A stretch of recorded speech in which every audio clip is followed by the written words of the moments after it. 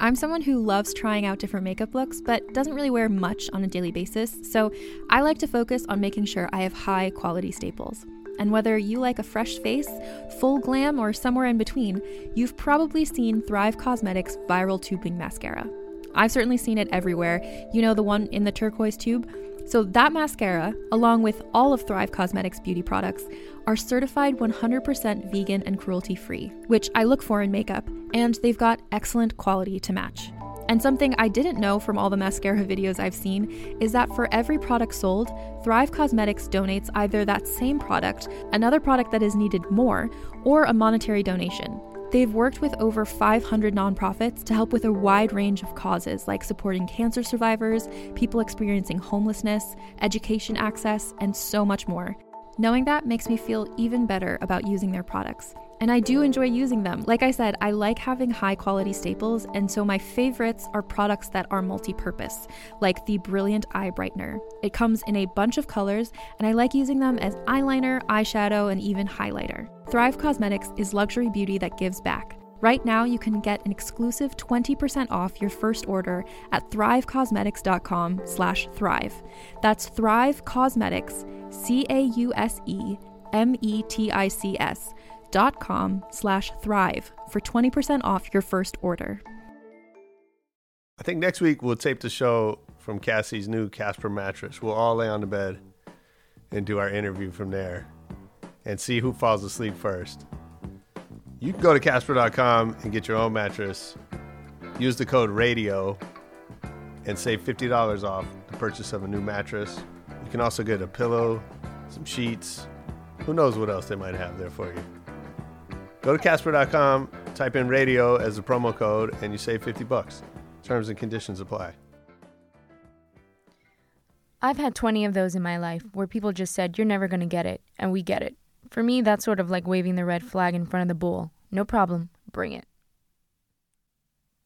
What's up, y'all? Welcome to Rebel Radio. That was Cassie with her favorite quote from today's guest, Phil Q, my man, Phil Quartararo.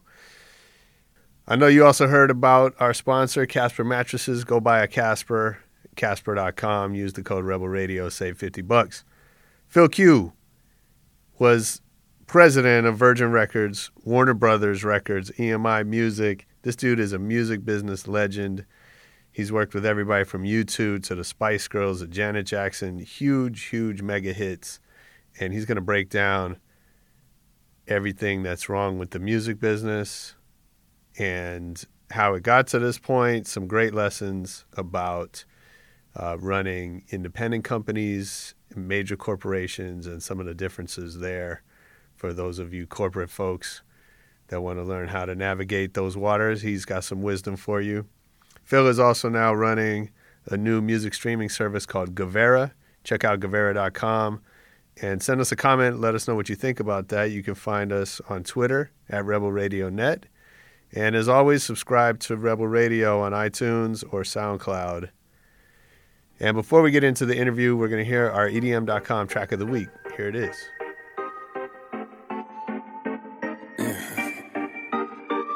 Yeah. Pick a one. I gotta pick a ones. Woo. Eyes low, looking for the thickest one. Her French tips wrapped around the cylinder. You a different kind of bad bitch, you sinister. I fill her up, then throw it on the floor and tell her pick it up, pick it up.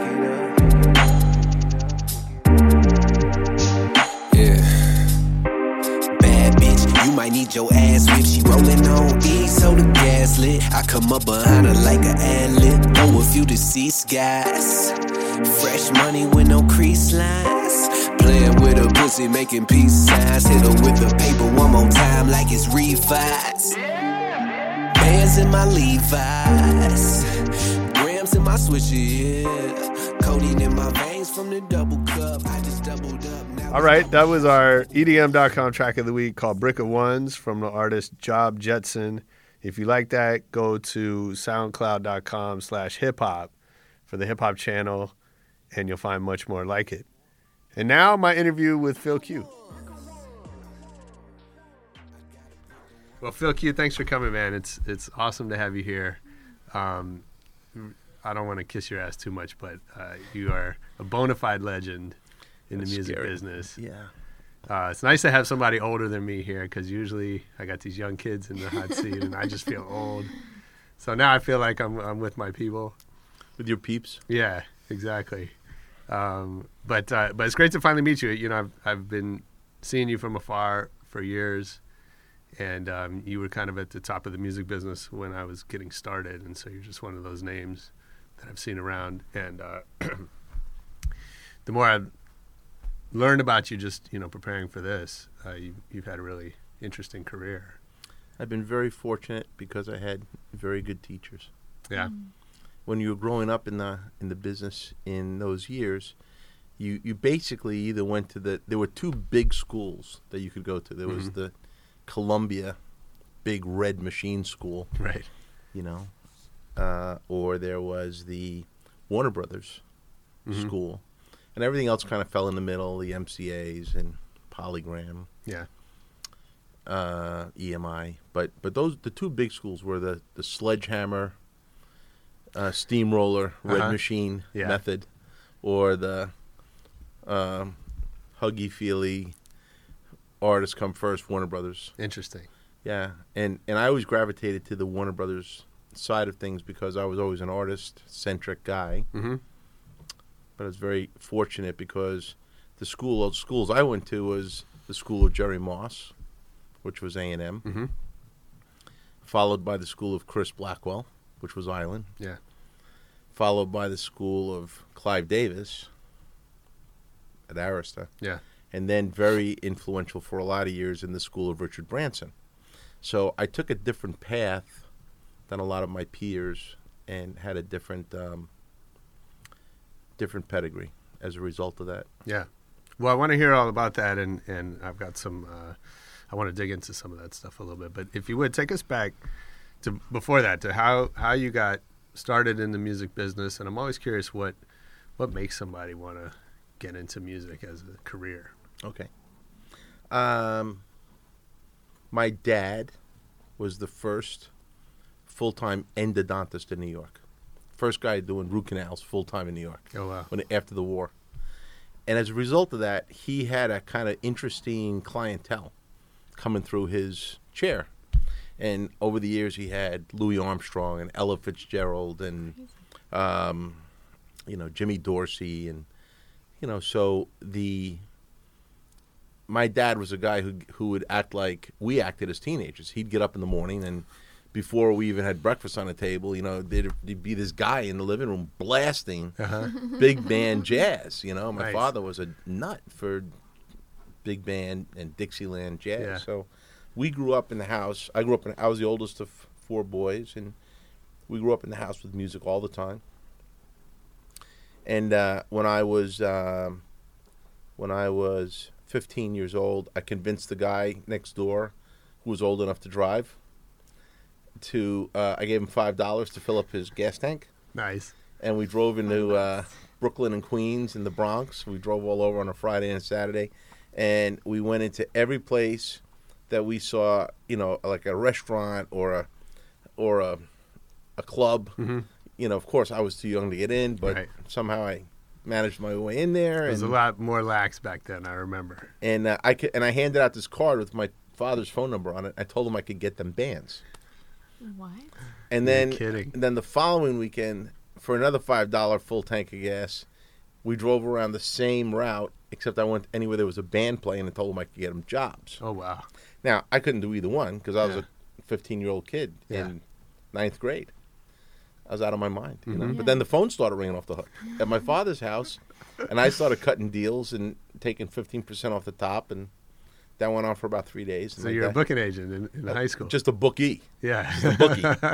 And then where was the permission to do this? Was it just you? Like that being is creative? where the fault. That's where the problem came. There was no permission, and so my dad ultimately said, "Well, either you're moving out or the phone's moving out. Yeah. So decide." And Yeah. at 15, I wasn't going anywhere. So the phone number got changed, and my first job ended. Yeah. So did you actually book acts? Sure. Oh my gosh, that's amazing. That's fantastic. That's- What was That's it? like the best do story you I've remember ever heard. Do you remember an act that you booked? No, No. none of them. Yeah, because they're All just of them like, and none of them. Yeah, sure. Yeah. I get it. Oh my gosh, so funny. It was pretty funny. So, where did those kind of balls come from? I can't even tell you. I don't know if I was just delusional or like a lot of people my age, if you were aware in 1964, that the one demarcation that we all identify with was that Sunday night on the Ed Sullivan Show when the Beatles came off the plane. If you're old enough to remember that, Yeah. then and we were in the family room on a Sunday night, my brothers and my parents, and and I can remember that moment being a cataclysmic change for me. I looked at that on TV and I said, I don't have the slightest idea what that is, but I'm going to be part of it. Right. And Nice. I made at 6 years old, Yeah.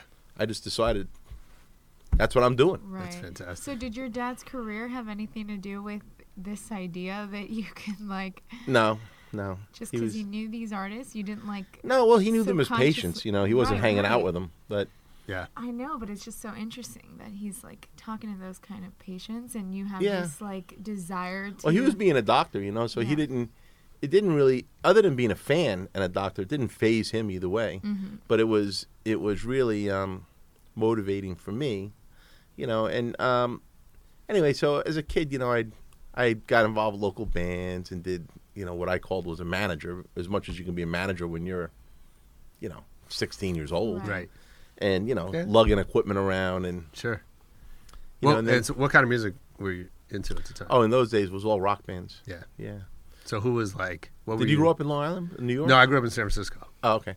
But in New York, there were bands like the Vanilla Fudge and the Alessi Brothers that were from Long Island that hadn't broken yet, Yeah. and they were, so we were around those guys. They were the Rascals. I mean, obviously they were much older than I was. Sure. I was a little Yeah. kid, Yeah. but we somehow elbowed our way into the table, and then I went to school. It was then things after I left high school, things kind of happened pretty quickly because I went to college, and I went to school in Syracuse. And the reason I went to school in Syracuse is because I spent all of my high school senior year trying to figure out who had a music business program, and it didn't exist. And the nearest thing I found was that Syracuse University had a journalism school. And I figured if I went to a journalism school and I hooked it up with a business degree, that somehow that was going to get me, Yeah. Yeah. in the mind of a 17-year-old kid, That's better than probably a lot of these music least you business tried. programs. Yeah. So I go to Syracuse, Yeah.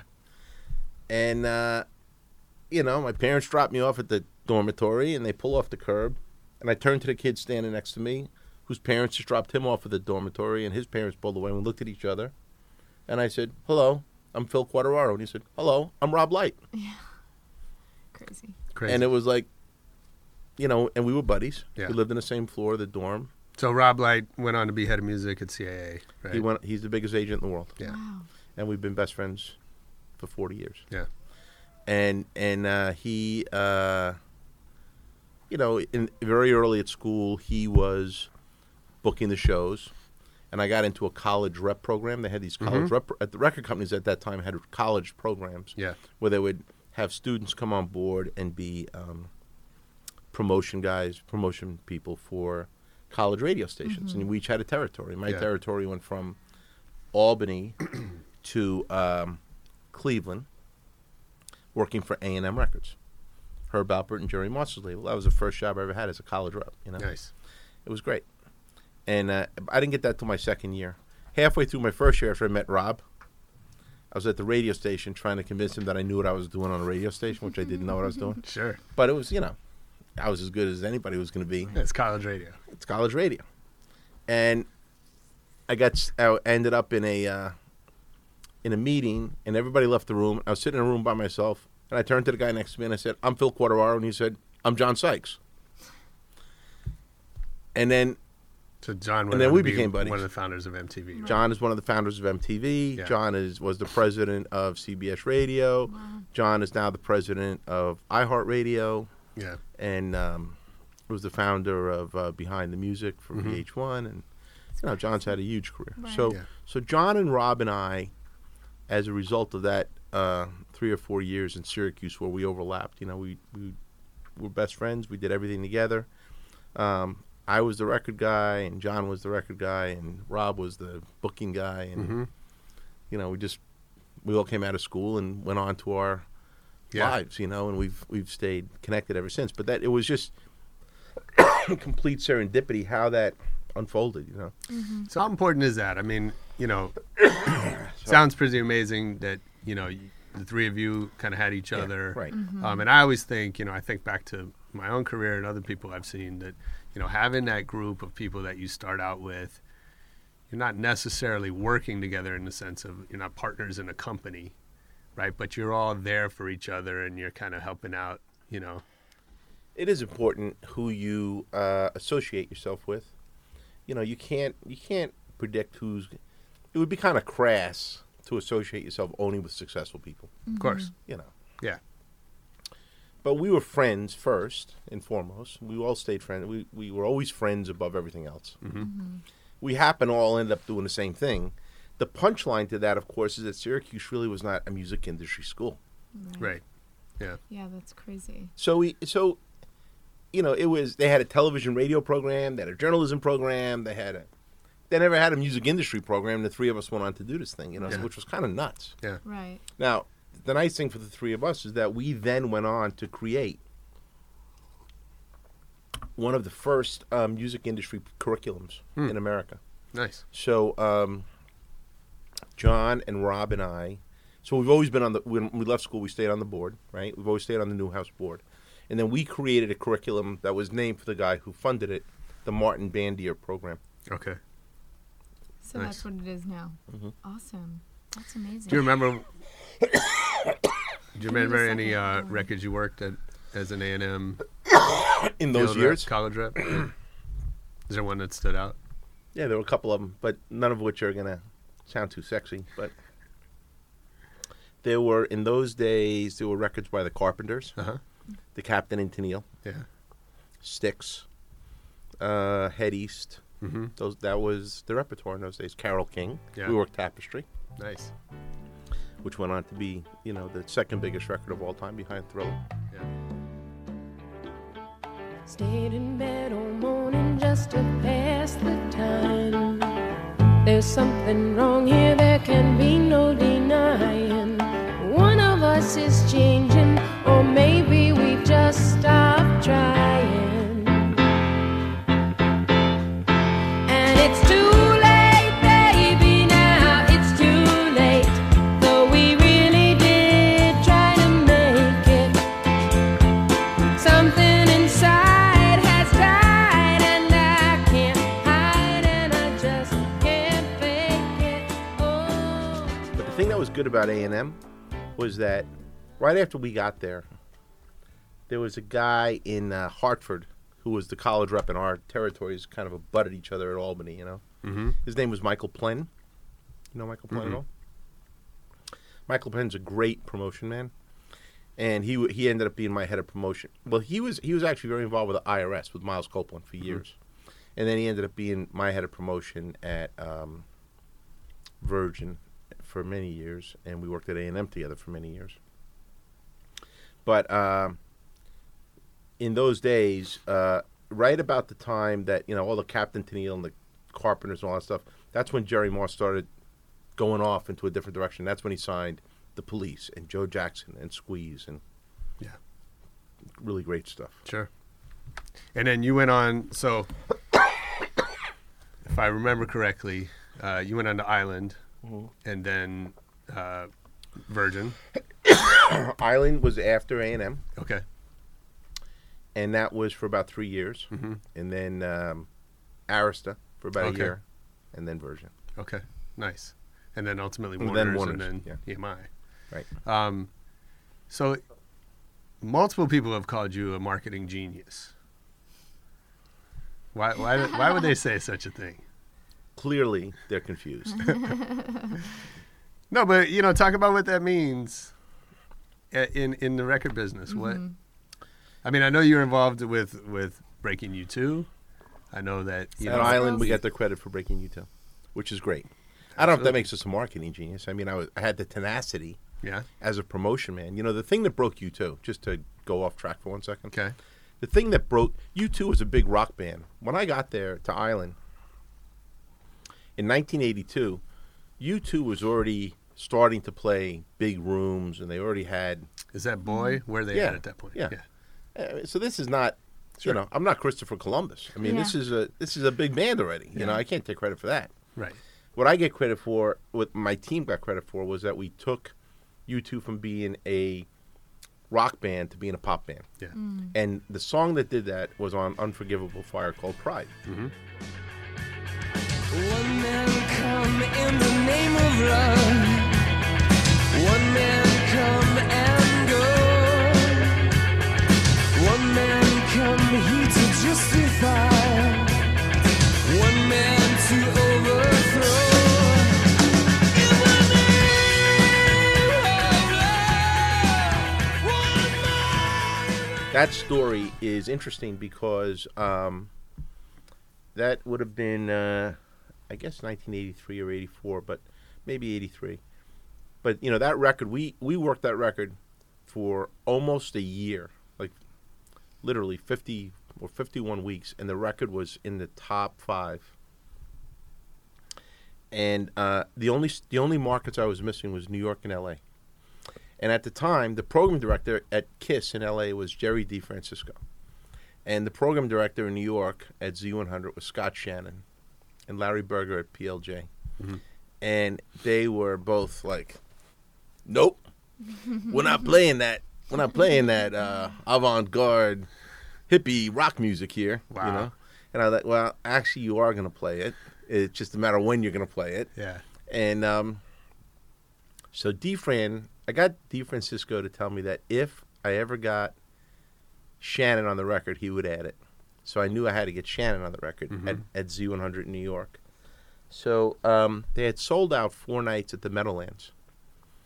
And Paul McGinnis told me, the manager of the band said, we're going to put 2 more nights up for sale on the Meadowlands. I'm just letting you know.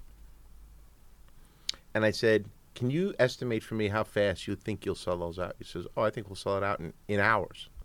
I said, for real? He says, yeah, we'll sell it out in hours. I said, all right, I'm going to go close the record. And I called Shannon the week before they put him on sale, and I said, let me tell you something. And I've been working the record for a year at radio with my guys. And I said to Scott, they're going to put 2 more shows on at the Meadowlands. And I said, if the shows sell out in 1 day, let's make a deal. If they sell out in 1 day, you add the record. If both shows don't sell out in 1 day, I'm never going to bring the record up to you again. Never. He said, you got a deal. Because those shows are not selling out. Those are not my listeners. Yeah. And you got a deal. I said, okay. Man, the Rebel Radio crew, we took a field trip down to the Casper mattress store. I think it was a pop-up in Venice. I don't even think it's there anymore, but we got to test out the Casper mattresses and mess around in the store. We played checkers. James had a pillow fight with the shop girl. And I got to sleep on the mattress. While I laid down, I would have fallen asleep. No bullshit. That thing was so comfortable. Cassie was throwing stuff at me. Otherwise, I probably would have fallen asleep right in the store. But you could get your own Casper mattress instead of listening to my stupid stories about it. Go to Casper.com. Use our special promo code RADIO. And you get $50 off the purchase of a mattress. You can get some pillows and sheets. You probably need new pillows, because your pillows at home I guarantee you, they're disgusting. You've been drooling on them. They're filthy. Get you some new pillows. That's my advice to you for 2016. Go to Casper.com. Use the code RADIO. Save $50. Terms and conditions apply. Tickets go on sale, and they sell out in about 18 minutes. Both shows, Wow. right? Yeah. And that's when you had to line up to go buy tickets. Right. There's no right. there's no back button. Well, what there was then was Ticketron. If you Okay. remember Ticketron? Yeah, for sure. It was not that was not online, but you could go to a store. Right, you could go to a Ticketron outlet, Yeah. and it was Okay. Yeah, I used to go to Rainbow Records in San Francisco. Yeah, so you know. Get my Right. Ticketron. There you go. So the show sells out. McGinnis calls me from Dublin or wherever. He goes, shows are sold out. Thank you very much. I call up Shannon. I said, "Hey, Scott, it's Phil." He says, "Turn on your radio." Click, right? And it was on the radio. Wow. And then like 2 minutes later, I called DeFrancisco, and he says, "I know. I got it." Click. And that's how we closed New York and L.A. Yeah. And that's how we closed the record. Oh, And that's how we broke U2. Wow. That's amazing. Yeah. So is that your approach to everything? Just No, I'm not as cheeky now as I was then. But So- I mean, I was determined to get it. Right. So, Yeah. you know, I think you said to me, what does that kind of label mean that they call you a marketing genius in Yeah, the record yeah. business? I don't know. You know, to me, it's kind of silly. But honestly, I think what that means in the record business is that you get the tough records. You get the records that people think you're never going to get. So nobody thought we were going to get U2 to pop, never mind to number one. Never. Yeah. Because they were a rock band. They were all the way over here. And, you know, it just wasn't going to happen. I've had, 20 of those in my life right. where people just said, "You're never going to get it." And we get it. And for me, that's sort of like waving the red Yeah, flag sure. in front of the bull. Right. So it's like, no problem. Yeah. Bring it, I love that. Yeah. And what answers do you have that they don't have? You know, like I what don't don't think they I'm any- know that I you just- know? I don't know that they don't know. I don't know that there's something they don't know that I know. I just think that I look at something differently. People see this, and I look at it like 10 different ways, and I just find the window in, just to get it done, because I'm just hired to do a job. My job is to make sure that we break the record. So I'm Right. going to break the record. That's just what I do. So I never thought I was smart about it. I just thought that I was doing what I was supposed to be doing. Right. And you didn't call it marketing. You were just making We didn't. it No, do- we were making it up. I never went to school to run a record company. There was no Right. schools for that, Yeah. as we just talked about. But when there were all these. We at A&M we had a slew of instrumental records. Well, even at A&M we had Herb Out. I mean Chuck Mangione, "Feels So Good." That was up when that record went to number one. That was the biggest instrumental that had ever been to number one. Yeah. And they said, "You guys just got lucky." Okay. A year later, Herb Alpert gives us a song called "Rise." Yeah. And we said, "We're going to Chuck Mangione this record." And they said, "Never going to happen. You guys just got lucky."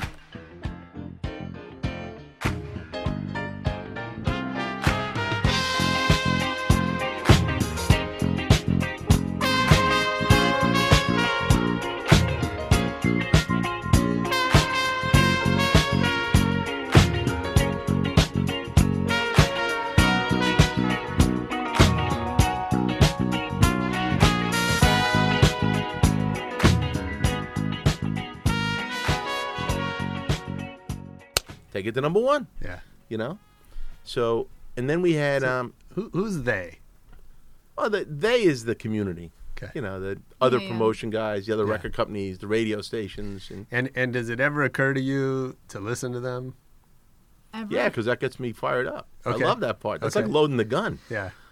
That's So like you're like, all right, I'll call Yeah. you back tomorrow. that's like putting the lead in my pencil. Like, yeah, bring sure. it, let's So go. is that passion or is it work ethics? Like, where does that drive come from?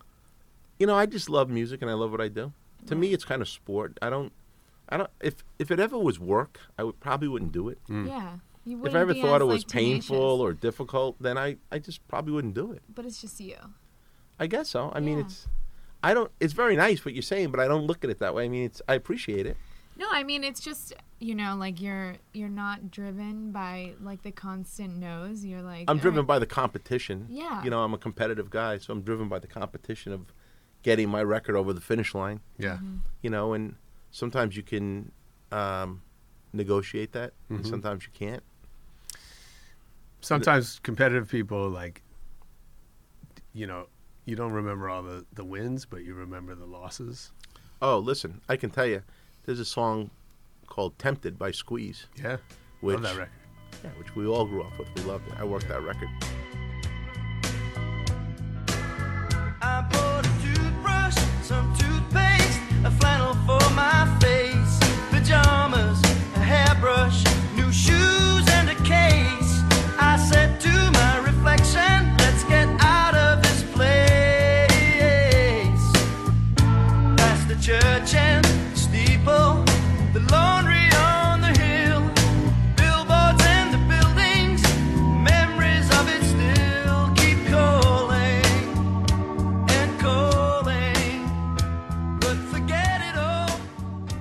We never got that record all the way in, you know. And to this day, that record comes on the radio, and we all call each other, you know, like playing, and we all call each other, that son of a bitch, you know. And there was a guy, and there's a very famous radio guy named Jeff Pollock. Huh? You know Jeff? Yeah. Or you know of Jeff? Sure. So Jeff, at the time that we were working that record, I was a promotion man in New York for A&M Records. This was 1979.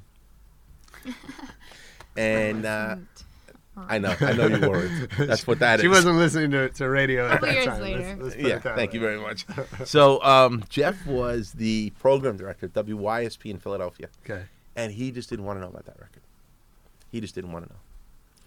And I had him surrounded, everybody playing it to death, and it was huge. It was getting sales and calls and requests. And it was just didn't want to know. So, you know, and he never played it. Now, today, it's one of the biggest recurrent songs of all time, you know. But that record was never, in its day, in 1970, 1980, was never a gigantic steamroller, drop-dead hit record. Yeah. Wow. Which is kind of fun, you know. Yeah. That's interesting. So, you know, especially in music or in creative industries, but I think also, you know, when we think about the tech business, which I know you're in now with Kavera, so, you know, the lines, I think, between product and marketing sometimes get a little blurry. So when a record is a hit, history tells us that it was a great record. Correct. When a record was not a hit, history tells us maybe it wasn't that good of a record, right? And and so the, you know, the role of marketing is maybe hard to understand in that picture, right? And I think it's the same with technology, that we see these apps and these services come and go, and we assume, you know, our gut is that the biggest one is the best one. Right. How do you see those two things playing together? Like, can you break a shitty record? Let's assume maybe not. Well, it's much harder. There are certainly, let's say this, there are certainly shitty records that become hits. We all know that. Because there are records on the radio that have no business being listened to. That is horrible. They're horrible. Yeah. Okay? But the flip side of that statement is that there are songs that are absolutely fabulous that never get up to bat for whatever reason. So the truth is, my view is, the song, it begins with the song. If you have a real song that's a real hit, you know it right away, and it's our job to prove it. It's our job to get it exposed enough so that if it's on the radio, it gets call-out research. If it's in the store, it sells more than the one next to it. If it's on the radio, it gets played more. Whatever the barometer is, our job is to separate it from the pack, make sure it gets the attention, and it gets the chance to be a hit. That's what the job of a music company is. That being said, you know, there was a day where our industry manipulated a lot of the industry to create hits, and most of the time, the hits are the ones that got through and stuck.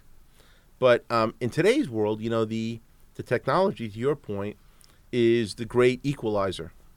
It democratizes it used to be that there was a system. If you had a song and you wanted to bring it to the world, you had to go to a record company, you had to get signed, and you had to go through that funnel, and hopefully you got up to bat, hopefully you got the budget, hopefully you got prioritized, and at the end of the day, hopefully you had a hit.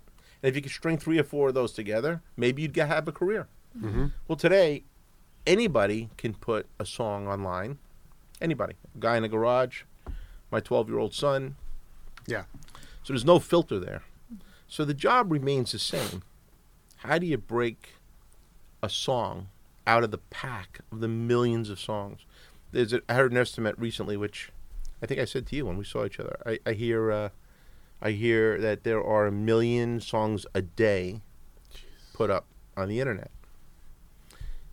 That's not an unbelievable number. If you think about around the world, that's not out of the question. It's not, although I remember, I think it was around 2000 when the industry was sort of at its peak and maybe starting, right? And that I read something, it was Billboard or whatever, that 28,000 records had come out that year through major and the Right. you know, like actual Through releases. Yeah.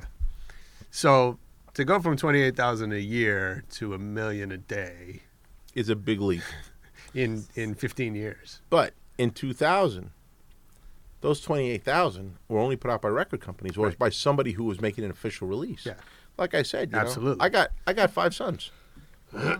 You know, somebody's putting a record up right now. Yeah. It's what it is. Yeah. You know, so So- that's the difference because, you know, in well, I won't even waste your time with this, but everybody is now a composer. Yeah. Everybody. Yeah. Simple as that. Yep. Absolutely. And everyone to some extent becomes a critic, right? Because, you know, if you're my age, you know, you relied heavily on the curators, whether it was MTV, you know, for me it was KMEL the or Source, KFOG right, or the whatever. radio Yeah, programmers, of course. or Bill Graham, or the you know Rolling Fillmore Stone, or West. whatever those guys who decided out of those, you know, several thousand choices, we're going to narrow it down to these things to focus on, and we don't have that, and we argue sometimes about, like, you know, the difference between that system versus what's trending on YouTube or on Hype Machine or, you know, on SoundCloud, right, where all this stuff just comes in and certain things filter their way to the top. I think it's tempting, and the technology guys would tell you that they've built a system where the best quality just sort of rises. Yeah, I like that face. I think they're delusional. Yeah, I think they don't know what they don't know. right. In a sentence. Yeah. You know, it's a bunch of guys but they can't wear their glasses straight, banging into each other in the hallway. I think they don't know a single thing about what we do. Right. At the end of the day, I agree. let me tell you about a marketing meeting I once had at Virgin Records. Okay, I walked into a room. I got into a room late, and it was probably I can't even guess, maybe 96 or 97. 1996, 1997, but there were enough devices around at that point. You know, the internet. Yeah, that everyone had a BlackBerry or it was starting, Yeah. you know, but it hadn't really. There was no Two-way pager. infrastructure yet. Yeah, right. But it was definitely. Mm-hmm. And I walk into a meeting and there's 40 people in the room having a marketing meeting, and what they're arguing about is the devices. Well, this one is faster, and this one is better. And this one sounds, and I'm like, so I sat down. I'm listening to them, and I'm thinking, what the hell are they talking about? And I'm listening, you know. So I let them go for like 15 more minutes, and I Yeah. said, guys, it doesn't matter. It doesn't matter. What you're talking about is inconsequential. Okay, leave this to Bill Gates, leave this to Steve Jobs, whoever the guys were at the time. I said, that's not our business. We have 2 things that we do in our world. Only 2 things. We find and identify talent, and we exploit it and bring it to the fans. That's all we do. This is about distribution. That's all this is. Did we change our model when the consumer wanted to go from an album to a cassette, or from a cassette to a CD? We didn't go out of business. Okay, so we're not in the business of devices. That's for the device business companies. You know, we're in the business of talent. Yeah. And that's where the record company, that's where the music industry lost its way. Yeah. Because they decided they were in a different business than they were really in. And all of a sudden, they lost their seat at the table. Well, so you've said publicly, the record business didn't get killed; it committed suicide, right? That's right. By not listening believe to that. its customers. And that's a hard thing for me to say because my peers Still have work. given me some heat on that, you know, and the people who I love Yeah. the most have given me the most heat. But it's what I believe. So, talk about that a little bit. How when you say that they needed to listen to their customers and they didn't, what does that mean? The music industry is filled with, you know, it's filled with people who understand that we deal with artists who create art. That's fine. But the business of the business is about transactions. It's about sales. And how does my record sell more than your record, and your record sell more than his record, and his record sell more? That's the nature of the business, right? That's about driving. That's a hit business, same as TV or same as film or any entertainment genre. So, at the end of the day, what's the number one rule in retail? You listen to your customer. Number one rule. What's the number one thing the music industry did not do? They did not listen to their customer. We forced customers to buy 10 tracks on an album when they wanted one track. We forced them to pay too much to receive too little. We forced them to be inconvenienced when they wanted to consume music. There was only one way to get it. You had to drive to the store, and you had to, Yeah. And so and when the technology came, we fell further behind even faster. Because for a bunch of guys who claimed to be so progressive, the one thing we were not being at all was progressive, because we didn't want to hear about a different way or another way to talk to our consumers. It just wasn't in the playbook. So all these other shoulder and ancillary businesses were coming up around us, and we refused to listen to we're the guys. The RIAA sued the fans. I mean, how do you sue fans? How do you sue your buyers? Yeah. Like, That's crazy. what business is that? So Yeah, it's basically giving up, right? So look, I'm outspoken on it because I think that if the people who I love the most in this business thought about it, they probably would have a hard time disagreeing with the mistakes that got made, especially in the 90s. And I'm not critical about it. Like, I mean, I was there. I was part of it. I'm not saying the other guys or this guy or that guy. I'm just saying that as an industry, we missed the point. Yeah. And the point was to create the shortest line between the artists and the fans. That was our job. Right. And we didn't do it. Yeah. And that's where technology got to step in. Right. Sure. Yeah. Well, I think, that's a great point. And the reality at the same time is that the business has become exponentially harder. Oh, yeah. Not to say that your job was easy, right? But it's become much more complex, Yes. right? Like you said, there used to be a system, and you either worked that system well or not, and you either had the resources or you didn't, Yeah. right? But now there isn't that kind of system that's There's no such system, a right. direct line to success. Right. And I think in a lot of industries, that just throws people into chaos. I think, Well, in this industry, that's exactly what it's done. yeah. The favorite quote I've heard about the music industry. We can take a break No, if you I'm need to good. check that. Keep going. So my favorite quote about the music industry is when smart people do enough stupid things, they might as well be stupid people. There you go. And so I wonder how, obviously these guys, and you're one of them, that, built an industry that touched the world, that changed the world. And so how do you go from being that smart, To not being you that personally, dumb. but, to making those kind of mistakes? The same thing that led us all to the business in the first place is the thing that blinded us when the call to action came. Mm. We all got in the business because we had a love affair with music.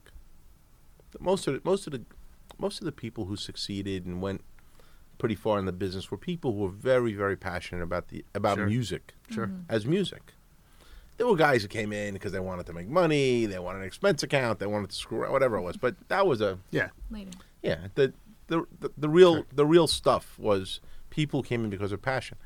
When the technology came, it was almost as if they were paralyzed in not even fear, but paralyzed. It's like, how could our sanctity be invaded? Mm. There was a sense of that. There was a sense of, wait a minute, this is rarefied air. We're dealing with artists and art, and this stuff is crass. This is the lowest case denominator. I mean, this doesn't apply to us. That was the mentality, you know? And, but people, especially in America, and in the Western countries, people want what they want, and they want as much as they can get for as little as they have to pay for it. It's just what it is. Mm-hmm. It's the Walmart. A big indicator for us was when, our music was not always sold in the big boxes. Mm-hmm. Sure. It was sold in record theater, and it was sold in you know. Is it me or does it feel like the music industry is always fighting somebody? Like, Look, I'm going to tell you something. The music industry gets a bad rap. Everything I'm telling you Yeah, is the way I feel. I've But heard the there's, flip like- side of it is the music industry gets a bad rap. I'm going to tell you why they get a bad rap. It is a very, very tough business to succeed in. Because if you sign 10 artists a year, the statistics are that only 2.5 of them end up in black ink and 7.5 of them end up in red ink. And of the 2.5, only one of them is going to like pay for the other 9. wow. So it's a very, very risky business. It's a high stakes business. You can go 2 or 3 years without having a hit. You can put a company out of business. Right. It's very, very high stakes. Does it feel like there could just be better decisions made on the business side? Well, that's the rub, art versus commerce. Because when you say there could be better decisions made, what you're really thinking, and we don't have time to get for your thought to go all the way, but I'll help you get there. What you're ultimately going to be thinking is, why don't you guys have more hits? That's Sure. what you're ultimately thinking. But hits are determined by consumers. Okay, so you never know what's going to work. You never know what's going to work. Something could be doing, Yeah. you know, you just don't know. You think it's the greatest thing in the world, and nobody cares. Right. You know, we signed Nora Jones as Delilah. a jazz artist, and you know that first record sold 15 million records. Yeah. Not in your wildest dream could you imagine Right. that. Not in Yeah. your wildest dream. Right. You know, it just wasn't even in the book. So- Right. I went to a meeting when the biggest corporate catastrophe in history was AOL and Time Warner. And I went to a meeting of CEOs, Time Warner CEOs.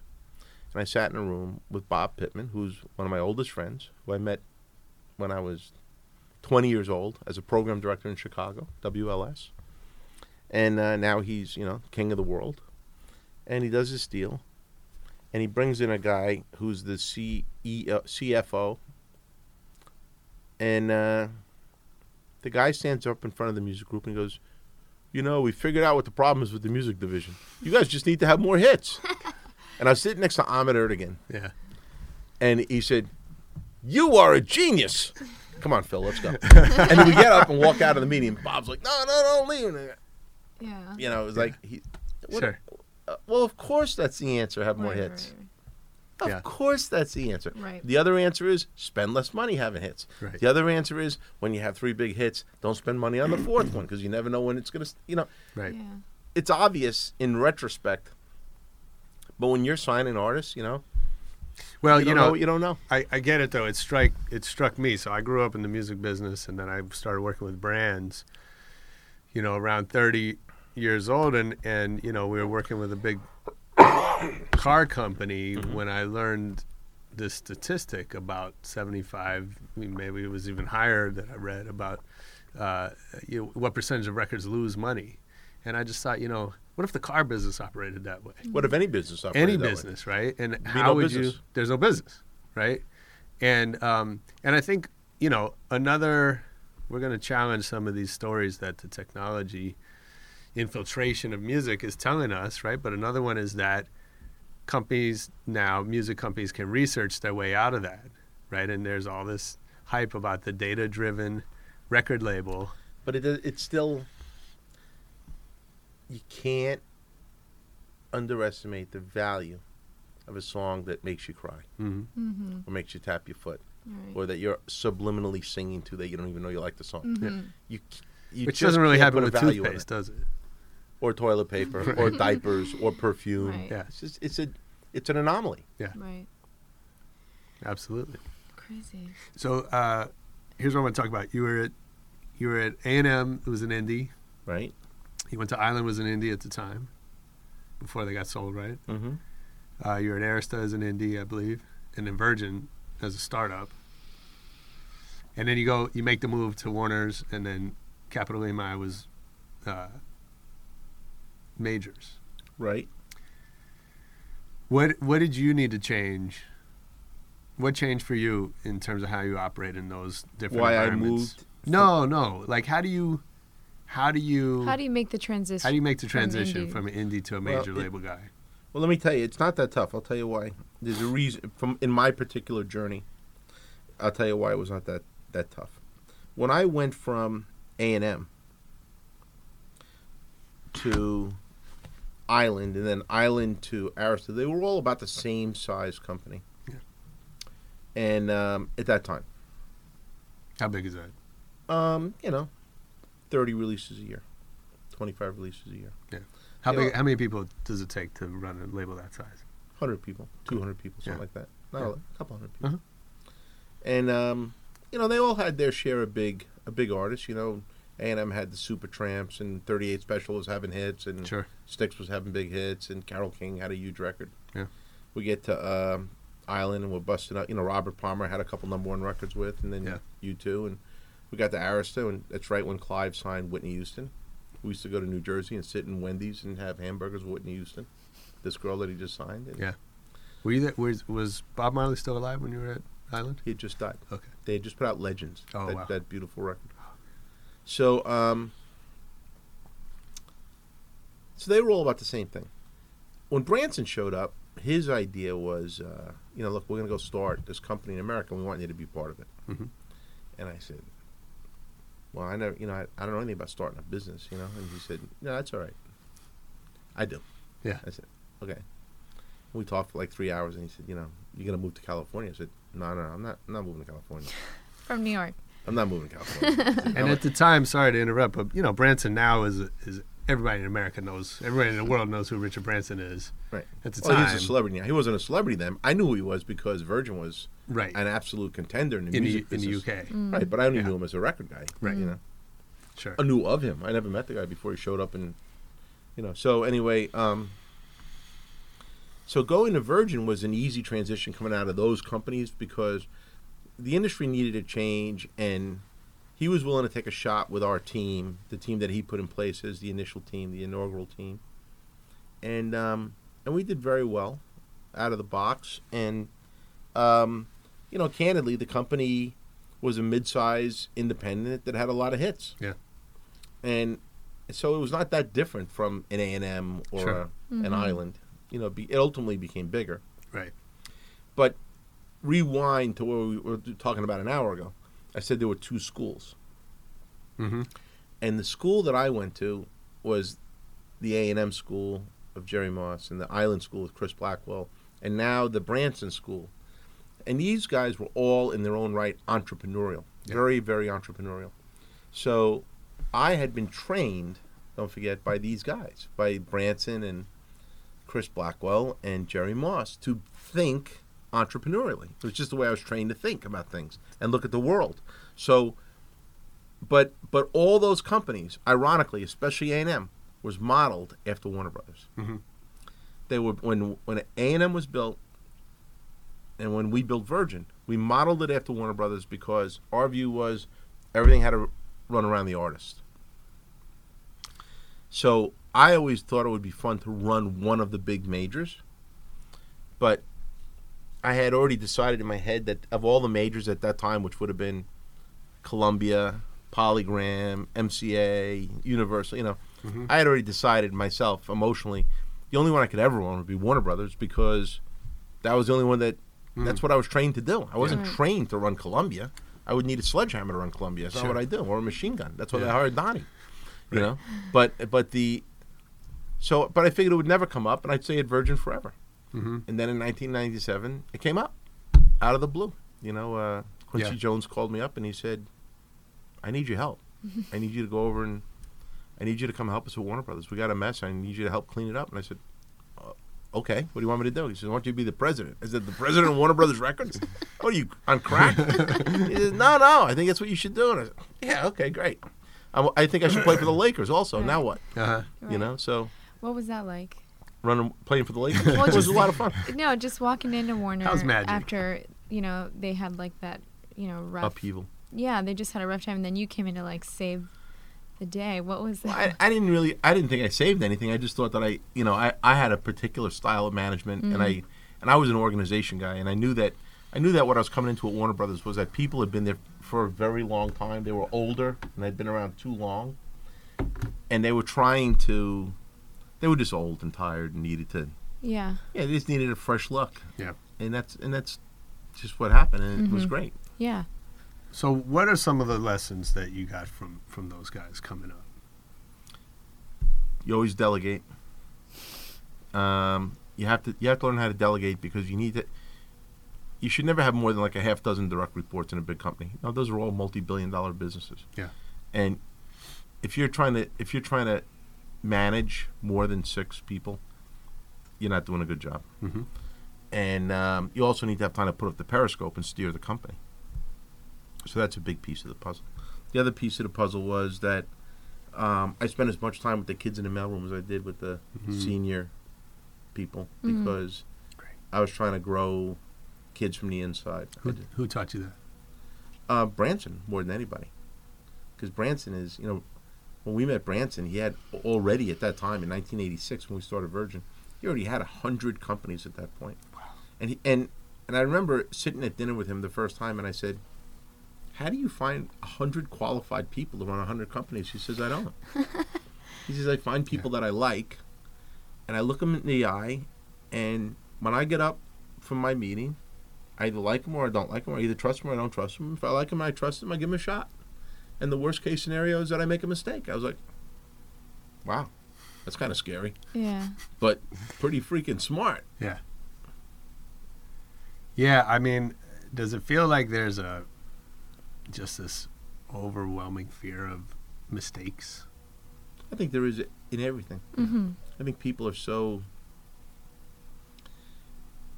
sadly, I think that is the case, but for the motive, I think is bad. Because I think people are so consumed with me. Mm-hmm. Everybody's in the me business. Yeah. And now more than ever, if I see my kids take one more selfie, I'm gonna break their wrist. But it's like ridiculous. Yeah. Yeah. But it's like you're so consumed with your own nonsense. It's like, God forbid you do something wrong. Who cares if you do something wrong? Right. Who cares? Yeah. So you learn from it and you do it better next time. That's the end of it. Yeah. Mm-hmm. Next. Fantastic. I think it's that simple, but you can't tell people that. Yeah.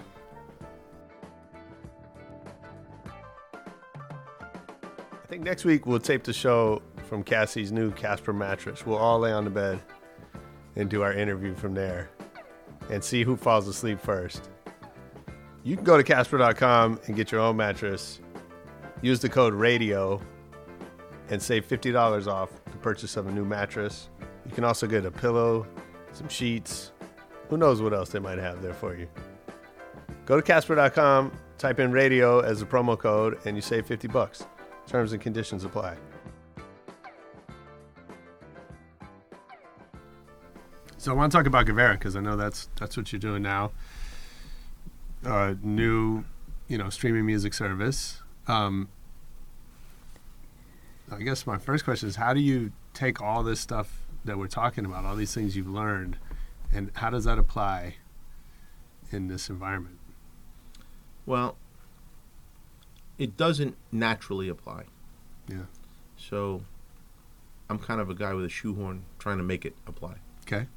Because there's really not a lot of room for the artist in the tech world. So when I left, the last time I worked in one of the big companies was at EMI. Mm-hmm.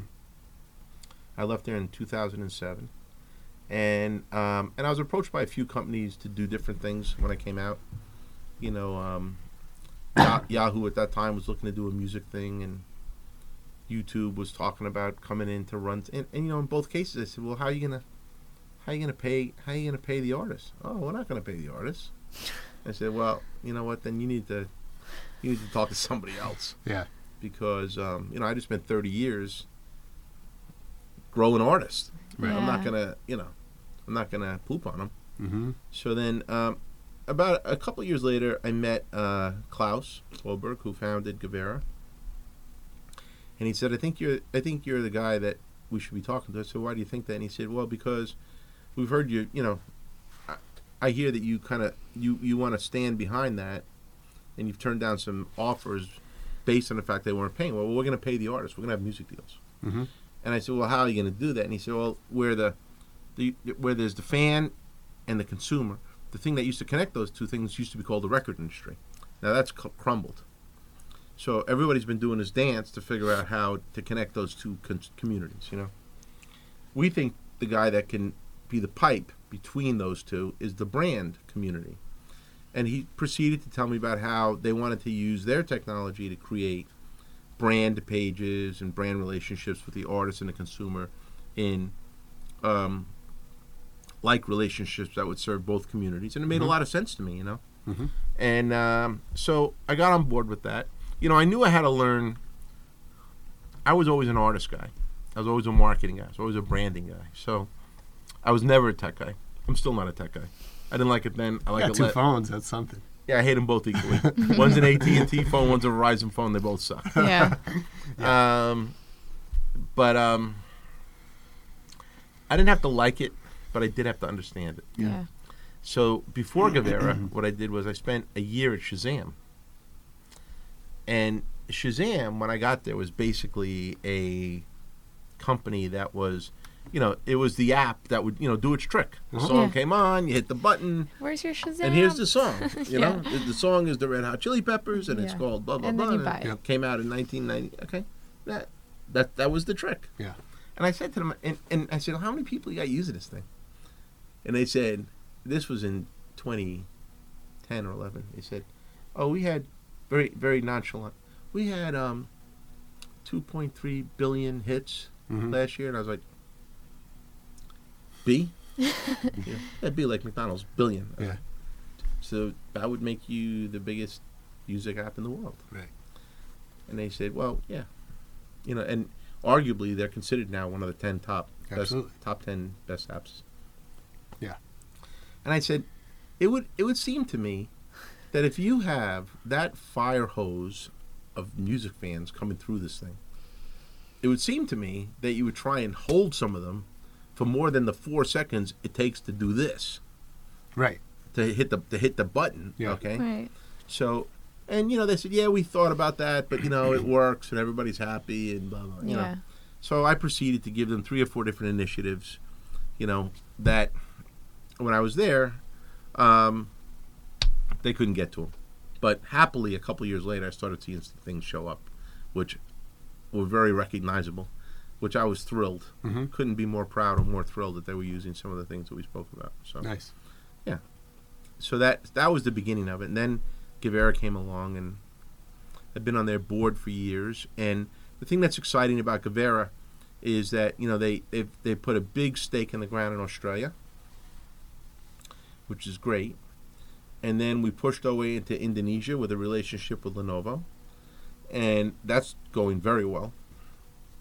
And you know, for years we've talked about coming into America, and I've really advised, you know, that maybe coming into America wasn't the best thing to do at the time in the last couple of years, because unlike Australia, where there were a couple of music players, and unlike Indonesia, where there were a couple of players, you know, America had 20 players. Yeah. Yeah.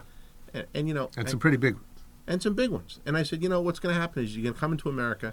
These guys are spending $150, $200 million a year just in advertising. Yeah. So you're going to come to America. You're going to spend a huge amount of money. For what? Yeah. To be number what? Just to number make, like, 10? not even Number like a- 50? You know, yeah. like, Mhm. to what? To say we're in America? So, Yeah. you know, I've always been a proponent of, excuse me, if you can't do something different or better, don't do it. As simple as that. Yeah. If you can't do it better and you can't do it different, just don't. So my advice was, wait on America until there's a reason to come into America. Go out, and there's so many markets in the world. Mm-hmm. So we do Australia, Indonesia, India now is lit up big time. Nice. Moving into Russia, you know.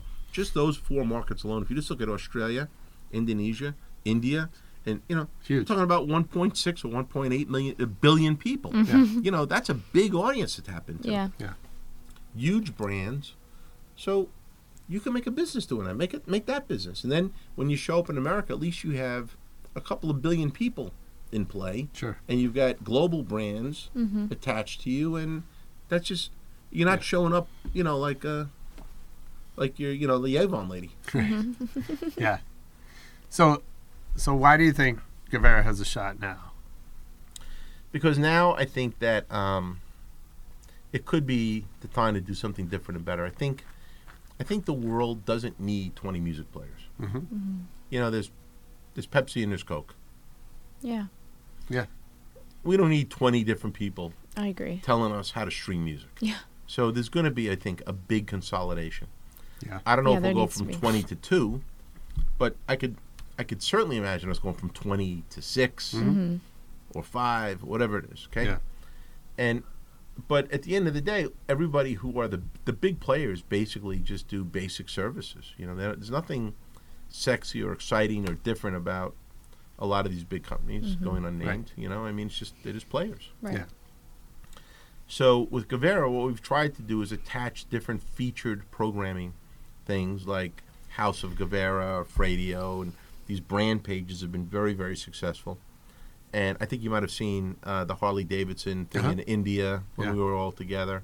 You know, there are good examples like that around the world of things that are separating Gavera out of the pack and giving better and different engagement for music fans. And that's really what we've been harping on, and that's kind of the story we're telling. And we want to keep telling because that's how we think we get separated. And while everybody else is going to go and consolidate, what I'm hoping is that we get to cultivate and nurture a future. Yeah.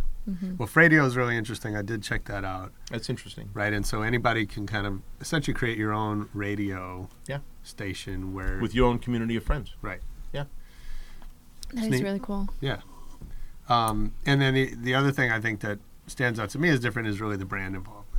And I know you've talked about that a bunch in terms of the role that the opportunity that brands have to play in this music fan relationship. Where have you seen that, work the best? What do you think is, what do you hold up? Not that many years ago, artists were afraid of the brands. Excuse me, because nothing was cool. Nothing was cool enough. Sure. Right. And then, we did things in the 90s, even as early as the 90s, where by choice, artists would say, there was this artist that had a record by a producer who was called Enigma. Sade, remember that? Yeah.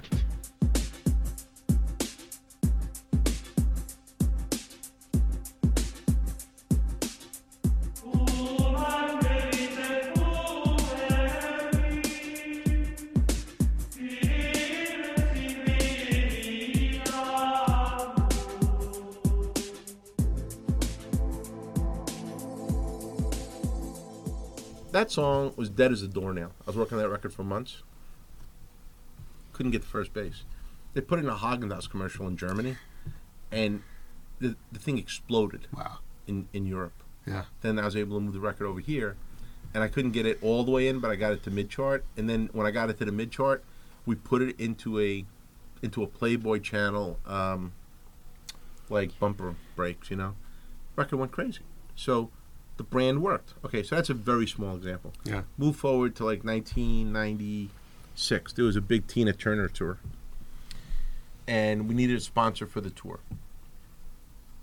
We went out and made a deal with Legs, because Tina Turner was always famous for her legs, even as she became an older artist. And you may remember a great Legs, the pantyhose. Yeah. Okay. And there was a great commercial they made of her strutting across the stage, but they would shot her from the waist down with just her legs, Cool. And it looked like the legs of a 20-year-old woman. And at that point, Tina was already in her 60s. Wow. And it was like, it was Amazing. that was a big story. And that was a huge campaign, and it blew the doors off Tina's record and Legs, and then all of a sudden, and at that point, I was still at Virgin, but we had. Well, at that point, everybody said, "Well, where's my commercial?" Yeah. It went from Right, yeah, sure. It went from like on Monday. Yeah. I don't want to be in business. I don't want to be K-Tel. Right. I'm too cool. I'm the Verve. Yeah. I can't be K-Tel. Yeah. And then like by Friday, it was like, "Where's my commercial?" Yeah. Okay, because somebody got $10 million in Of their course. pocket. And Yeah. Yeah. Yeah, and people have to see it work, and then Yeah. they get on later. I get it. What do you? Where are the places that gets screwed up? And specifically, what do you want the brands to know? it gets screwed up less today because there's a necessity where there used to be a desire only. Right. You know, if you could convince the brand that it would work for the artist and for them to be involved with the artist, and if you could convince the artist, hey, these guys, it's kind of a cool thing, you share an audience with their, then it was just like you had to create the love fest. You know, it was out of creating desire. Today there's a necessity. Yeah. Because the necessity is that in an alignment that works, you could sell 3, 4, or 5 times more music than you otherwise would without the brand relationship. Sure. And the brand recognized the value of the cachet of the artist. So there's not a lot of room for it to get screwed up anymore, because this has become a pretty well-refined thing, as you might imagine. You know, if there is a place that gets screwed up is where somebody's ego overtakes their brain, and they decide, well, I'm entitled to this kind of this or that, and but that's like anything else. It's just not just nonsense. Yeah. I've heard you talk publicly about kind of lifestyle brands, right? And so I'm wondering, does this make sense for every brand? No, it doesn't make sense. Look, every brand can use music, but just using music it's a one-off opportunity. Right. The place where you have a real relationship. Do you remember when Sting was in the back of a Jaguar, by any chance, riding through the countryside? No. There was a Sting record that I wasn't involved in it, but I worked with Sting and the Police, obviously, for years at A&M. But then, fast forward, I was already at Virgin. But there was a song they couldn't get. It was after the Police broke up. Sting had a big record that was kind of mid-charting. They couldn't get the record all the way in. They were trying to find a spot to put it in. And a Jaguar opportunity came up. And they weren't sure if they should do it. So all of a sudden, here's Sting riding around the back seat of a Jaguar, driving through the Italian countryside. Beautiful commercial. And he's singing this song. Blew the record up. Completely blew the record up. And the record ended up being a big record, and everybody was happy, and Jaguar was happy because they had Sting in the back seat, and everybody lived happily ever after. But basically, after the 6 or 8 weeks of the campaign, it was done. It's over. There's no relationship, you Yeah. know? So what's better is you take a guy like, a Ben Harper or Jack Johnson, and you align them with companies like Quicksilver or Hurley or Billabong. Okay, you know that they share the same customers, right? Same demographics, same psychographics. It's like, okay, this is a match that can go on. This is a relationship that can go for a while. It goes beyond a song or an album. It can go over 3 or 4 cycles, and really you can integrate the brand and the artist into each other's, because you're growing a loyalty in that fan. That's the difference. Yeah. One's opportunistic and one is more. Yeah. Does that make sense? Yeah, absolutely. So what hasn't been done, or where would you like to see that marriage of brands and music go? Well, I'm going to give you an answer that's, it's a little bit of a, I don't mean it to sound like a tricky answer, but it's a little bit of a tricky answer, because you get the next thing, when I tell you what I want to see happen, then you're going to say, oh, good, how's that going to happen? And I don't know the answer yet. Okay. But what I'd love to see happen, okay, now that I'm not running the big companies anymore, I work with artists who need my help. And I'm happy to work with people like Avera and anybody who's putting music out. But for me, my agenda, my personal agenda, with everything I do right now, is to reestablish the value of music. That is my goal. That music has value. It's not free. It's not disposable. It does have value, and it is important. So with whatever I am doing, whether it's in the Guevara world or the artists I currently work with or whatever it is, for me it's about how do I reinstill the value of this artist and this song for the consumer. So, Big Shot, how are you going to do that? I don't have a clue. Okay. I'm still working on that. I get it. But if you're asking me where I'd like to see these relationships go, is that the brand helps me tell their consumer that music has value. Yeah. No, I get it, and I appreciate that. That's not that simple to create. Not that simple. But I mean, especially now, because now I'm fighting a generation of kids who think music is free. Right. Yeah. Unless you're getting something so exclusive. Right. But yeah. No, I totally get it. And you're up against. I helped build a branded record label for Scion, and we've pitched a bunch of, we've argued in a lot of boardrooms that brands need to become the new labels, right? I'm and all have about an that. opportunity to just replace at least pieces of what those labels do now, and they have, but There is an absolute opportunity there. I don't mean to cut you off, but I will tell you that every brand that I ever had that conversation with loves the idea until we have one conversation. I tell them, because I feel very strongly about being very transparent about spending somebody else's money. Yeah. So I say, I want you to know that in the big businesses that we ran, this is the ratio. Yes. And these were guys that were doing this their whole lives and knew how to do it. Yeah. And they were only hitting Right. 2 out of 10. Well, yes, although, I talk about this stuff all day with you. I love it. But let's say, that is as a business that needs to generate a profit on its own from the sale of music. Whereas, a big consumer brand maybe doesn't need to have that type of financial relationship to the Right. music that they could put out. They can monetize that in other ways through sales of their products. Right. So, but I think I bring it up because I think it absolutely speaks to the point of, for the most part, what I've seen is brands trying to extract the value out of music, right? To Right. say, here's a relationship between artist and fan that exists. Let's go get some of that, as opposed to Like Pepsi with Beyonce. absolutely, right? We want to that's buy a different- piece of that cool Right.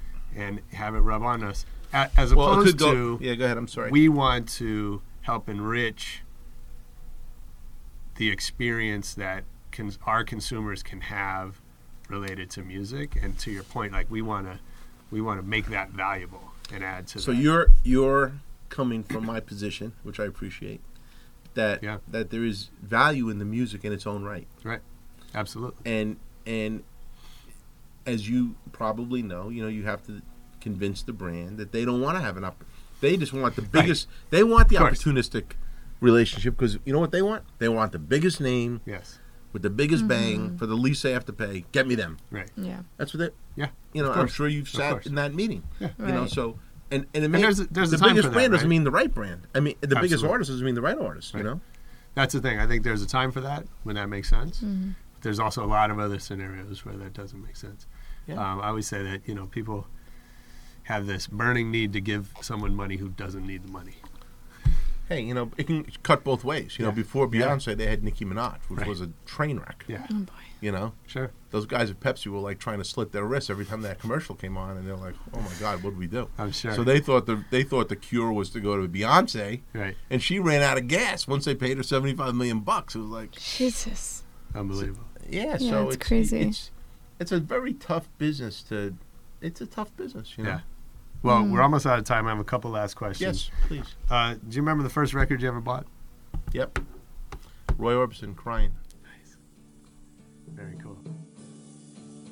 I was alright for a while. I could smile for a while. But I saw you last night. You held my hand so tight as you stopped to say hello. Oh, you wish me well. You couldn't tell that I'd been crying. Do you remember the last record you bought? Yes, but I can't remember the Oh, name wow. of it. That's it was good. recent. Nice. It was it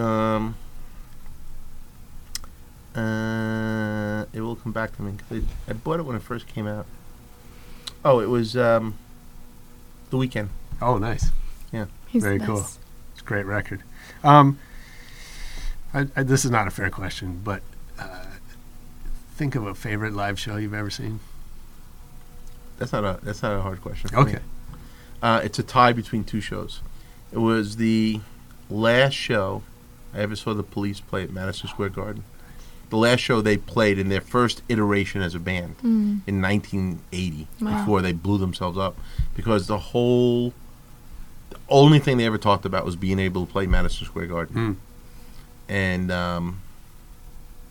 that was the last night they played together That's until cool. the reunion tour, and it was ridiculous. Not bad.